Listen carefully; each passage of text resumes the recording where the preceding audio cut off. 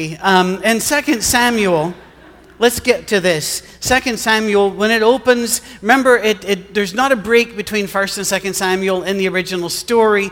It's just that's where the scroll ended, and they had to pick up another scroll. They could only go so big.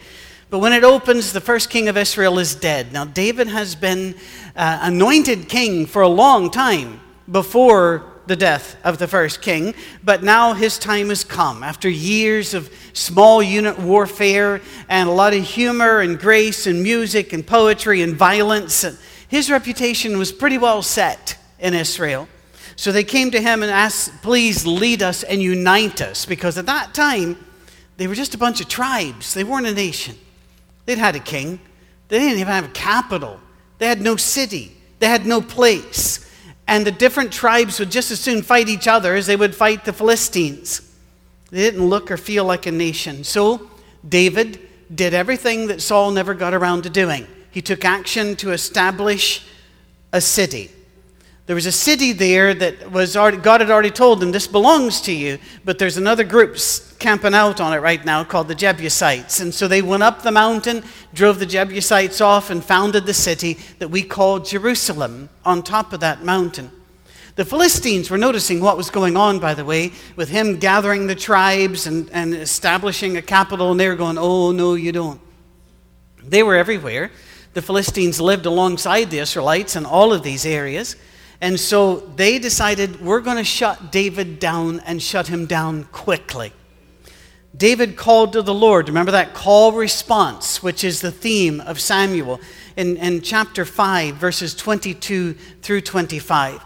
Once more the Philistines came up and spread out in the valley of Rephaim.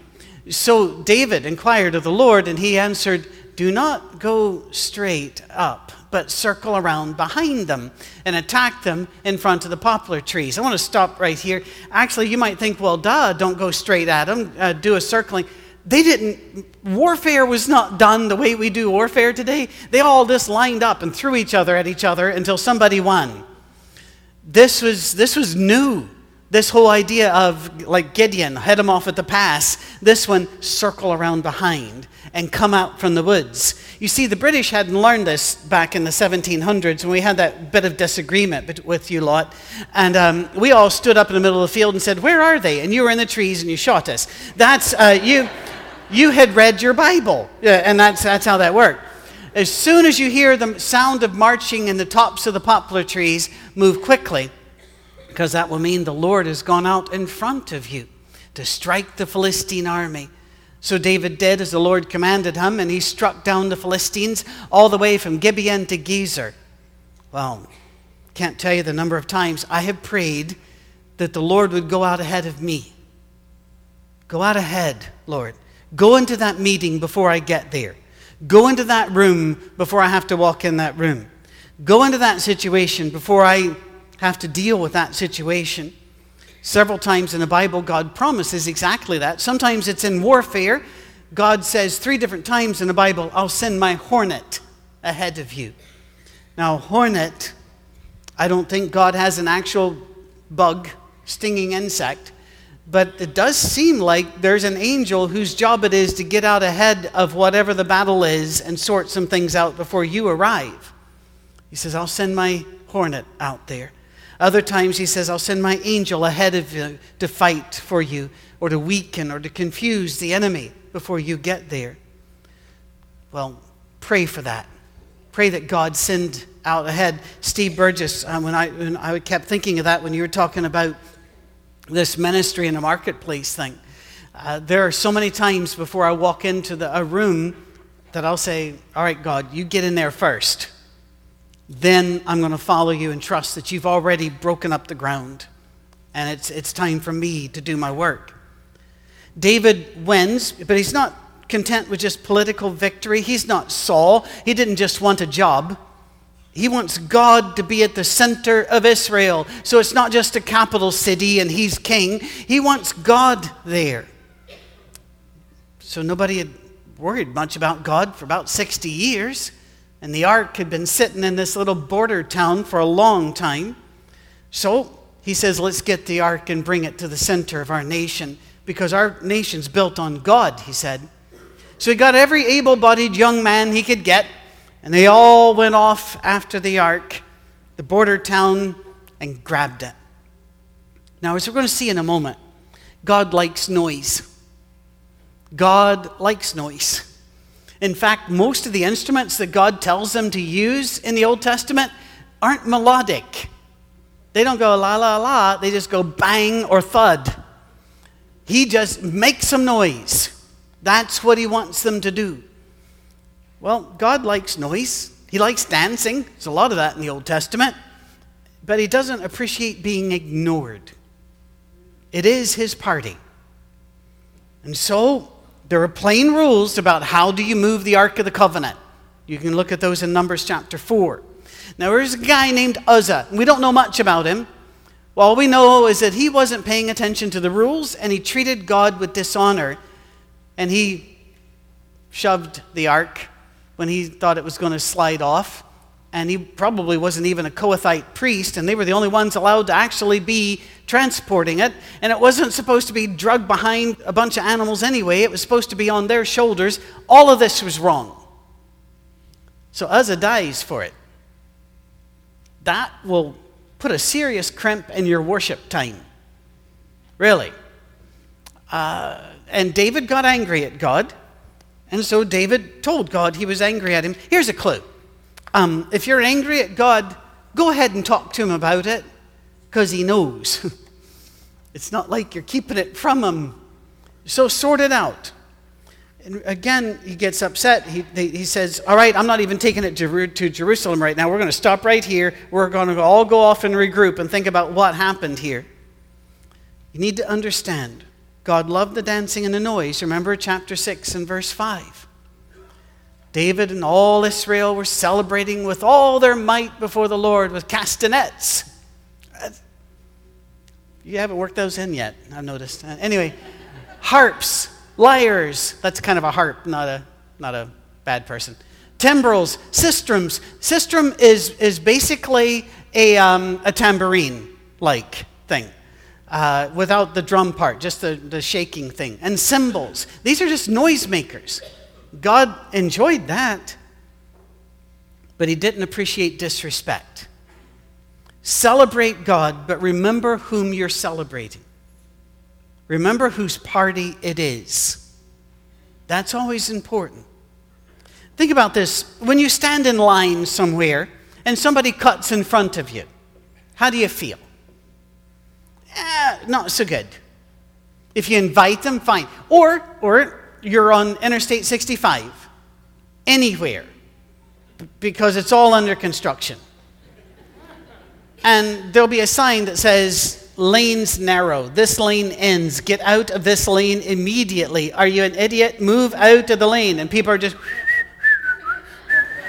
And then all of a sudden, they feel the right to nose in front of you because they assume you've got good insurance and you don't mind meeting Jesus.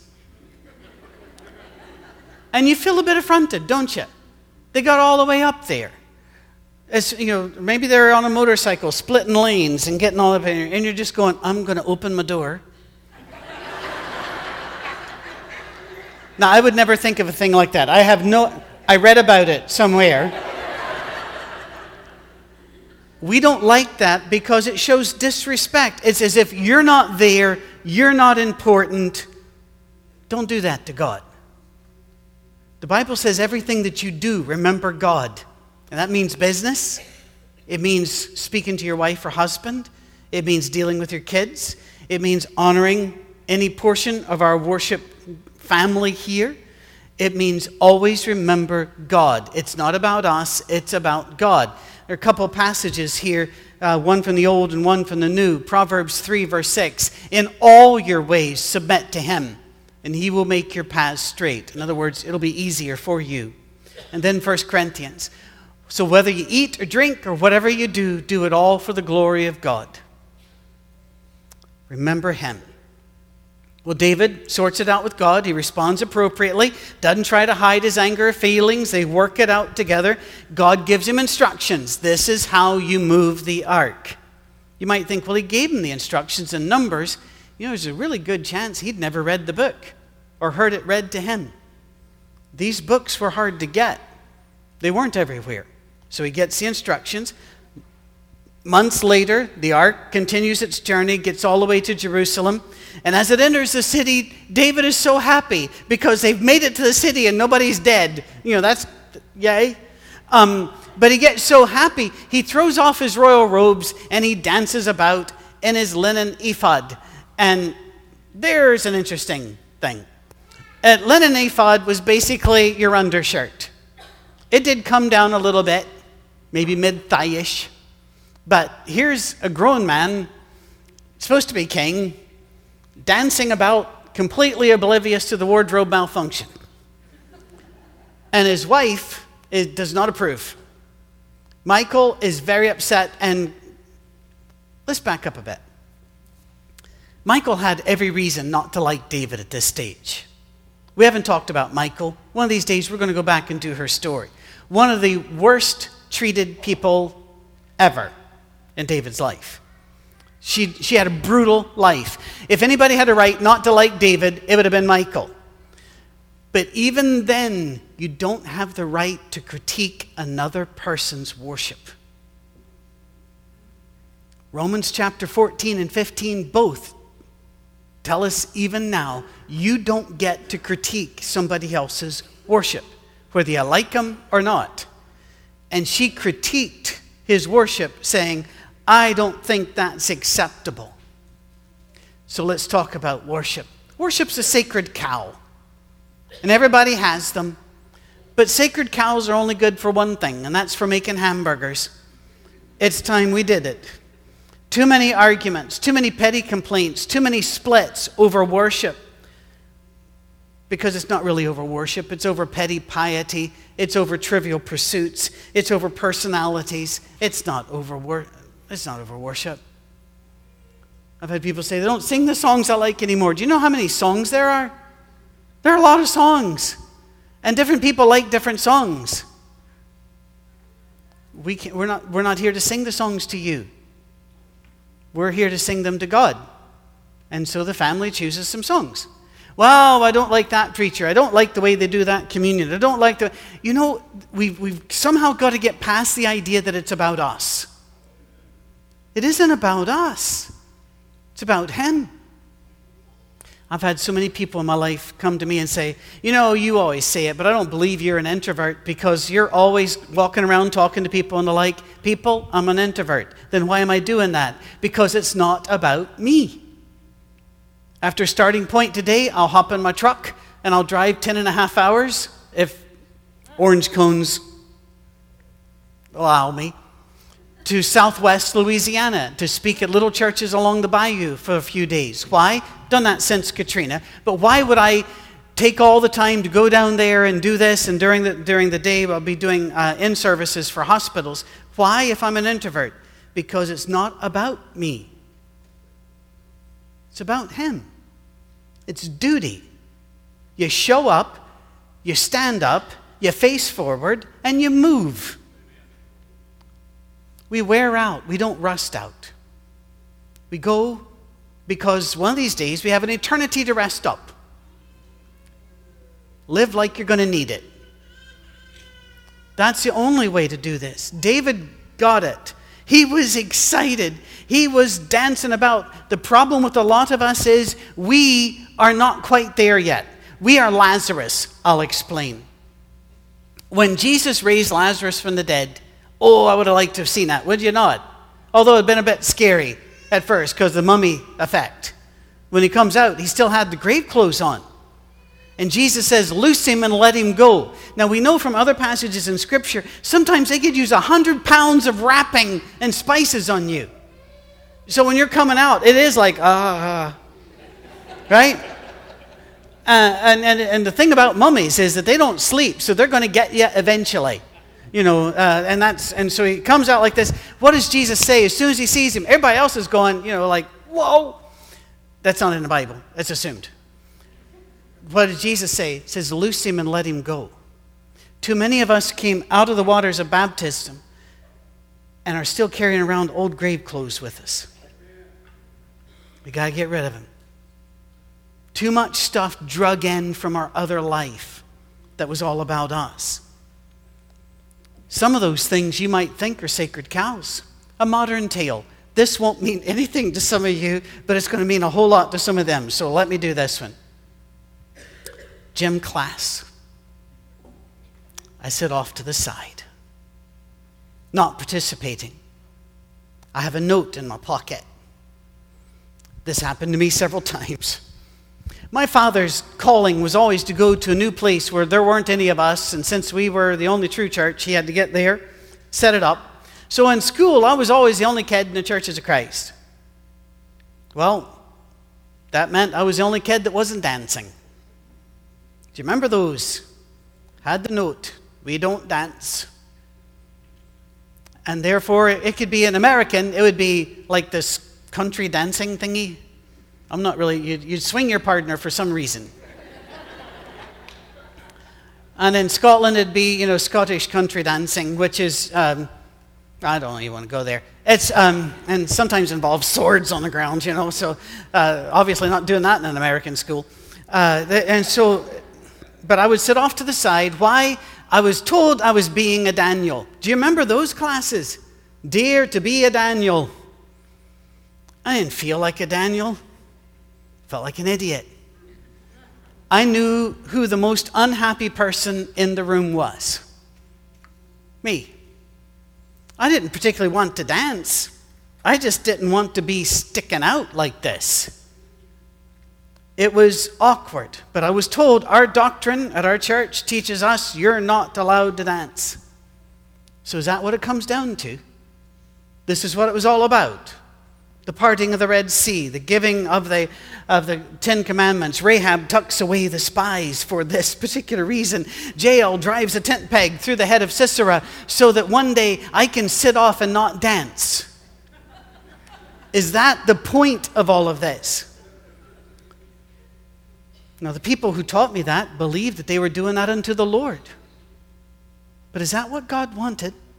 Did he want a church run by Michael, who says, that dancing's out of line, stop that right now? I'll never forget the crisis of faith I experienced when one of our youth people said, I don't think the Bible tells us not to dance. And we just had a sermon where the word lasciviousness, not in your Bibles, don't even look for it. It's an old King James word, lasciviousness. So that whole sermon said that means dancing. And we had a track in the track rack to prove it. And one of our teens said, I don't think that means that. And so I went to research. Research is what I do. I checked every thesaurus I could find. Thesaurus is an old dinosaur that knows a lot of Greek words. And I checked every thesaurus I knew. I checked all, and I found out it doesn't mean that. We'd been lied to. Now, you can dance lasciviously, but that's not what it means. It was a crisis of faith. Later, my daughter would do Highland dancing. Born in Glasgow. She did a beautiful job, but my father would never come see.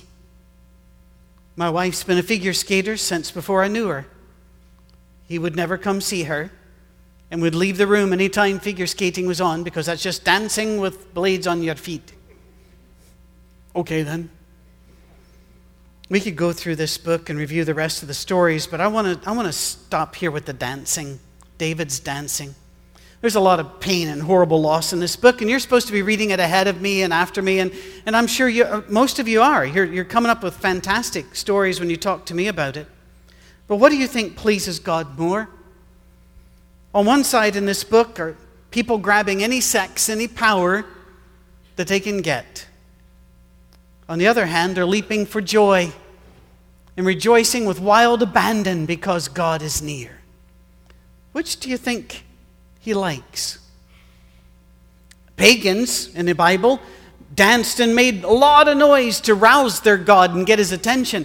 We made a lot of noise and danced because we had his attention. We were excited. This week we went over to babysit our 3-year-old grandson while the 5-year-old got to go to a pumpkin patch, kind of a field trip with his school. When we walked up to the door, the boys came out with wild abandon, laughing, rejoicing, hands in the air because we were there. That's what God wants. I told you before, a church once told me that they told their teens to quit clapping after baptisms because that annoyed some old people. By the way, you need to know something. The oldest people in this room are your greatest supporters. And they're happy as they can be that you're getting freedom because they wanted it too.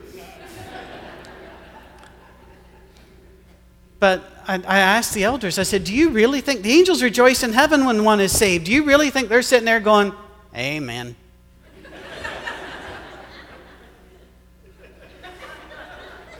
No. Being born again doesn't mean hanging around holy things and following prescribed formulas. There are do's and don'ts in the Bible. Ask Uzzah. But the guidelines in contemporary Christianity have a whole lot more to do with arguments made by lawyers during the Reformation, with current culture, and with what sermons radio preachers preached in the 1920s and 30s than they do about the teachings of Jesus Christ. And we need to go back to the fountainhead, to Jesus Christ. How can you tell the difference? Oh, easy. The popular ones, the popular Christianity rules are plain and easy to follow. What Jesus gives you is very deep and difficult. I'll give you examples. Which is easier? Christians don't dance or Christians don't envy. Yeah, you know. What about this one? Christians don't smoke or Christians don't lust. What have we done?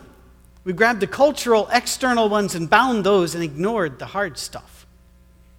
Which is it harder to comply with? Real Christians go to church or real Christians love their enemies? And yes, even in times of war. The Pharisees were able to make a complete life, a meaningful life out of externals. And when you looked at them, they looked holy. And Jesus said, you're old bones in a rotten tomb. You're flies in the perfume. They never had the nerve to dance in their underwear in front of God. And God liked it when David did. He enjoyed that. He didn't want the kids, when he shows up, to go, oh, hi, how you doing? And look back at their phones. He wanted excitement. Jesus was often offended by lack of joy. Do you remember he told the apostles? He said, when you have the bridegroom with you, you celebrate. You celebrate. Do you let little kids hug you when they're dirty? Do you? If you don't, you're a bad person. You really are. And I'm going to talk to Jesus about you later. They can be all smeared with peanut butter. Take it. Let's go. They can mess up your hair. Let's go. Why? Because that's impressive. Them loving you is impressive.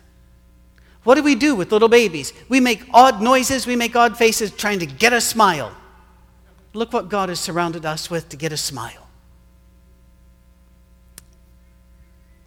The missing ingredient in Uzzah, no joy, no noticing God, just apathy. Looking like he was being holy, but approaching the all-consuming God as if he weren't that important. No. David realized his robes of power meant nothing, and he stripped them off and danced in front of the God, the high king, the true king, and God loved it. So years ago, Leanne Womack had a hit. I know because my daughter told me. She listens to country music because I don't. And every kid needs to have their own music. So I'm cool with that. I'm not opposed to it. Don't come up to me later. I mentioned a song I didn't like once, and you would have thought I slapped Jesus' mother. Oh, anyway. And so my daughter would play it to me as I would take her to school and back. It was called I Hope You Dance. When my daughter went away to university, I knew I had to send something with her, something that would let her know she was free to have joy in her life. And I told her, I hope you dance. I still can't. I miss those prime learning how years. And I'm British, that's a handicap in and of itself. when I dance, it's always, people assume I'm having a seizure. They call 911. It's not pretty. But I knew the world and the church would often conspire to rip the joy right out of her life. Let me explain something to you. It's not just the church that does that. The world does it too.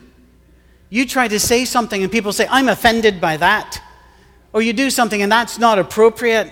Or you're about to enter into the most wonderful season of the year. Food and gifts. Oh, yes. And what are they going to, watch for it. Closer we get to Thanksgiving, here's the number of calories on an average plate. And here's how much it costs this year as opposed to last year. They're going to do it. And then they're going to show you homeless people that aren't eating turkey. Now, here's a clue. Those homeless people are there in June too. Nobody cares. They only show you that to make you not enjoy your meal. Don't let the world do this to you. Just don't. Yeah.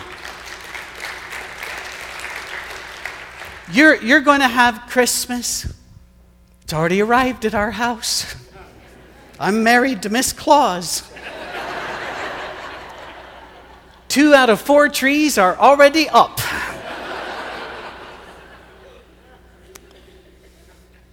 So much I have to say, but I'm not opposed.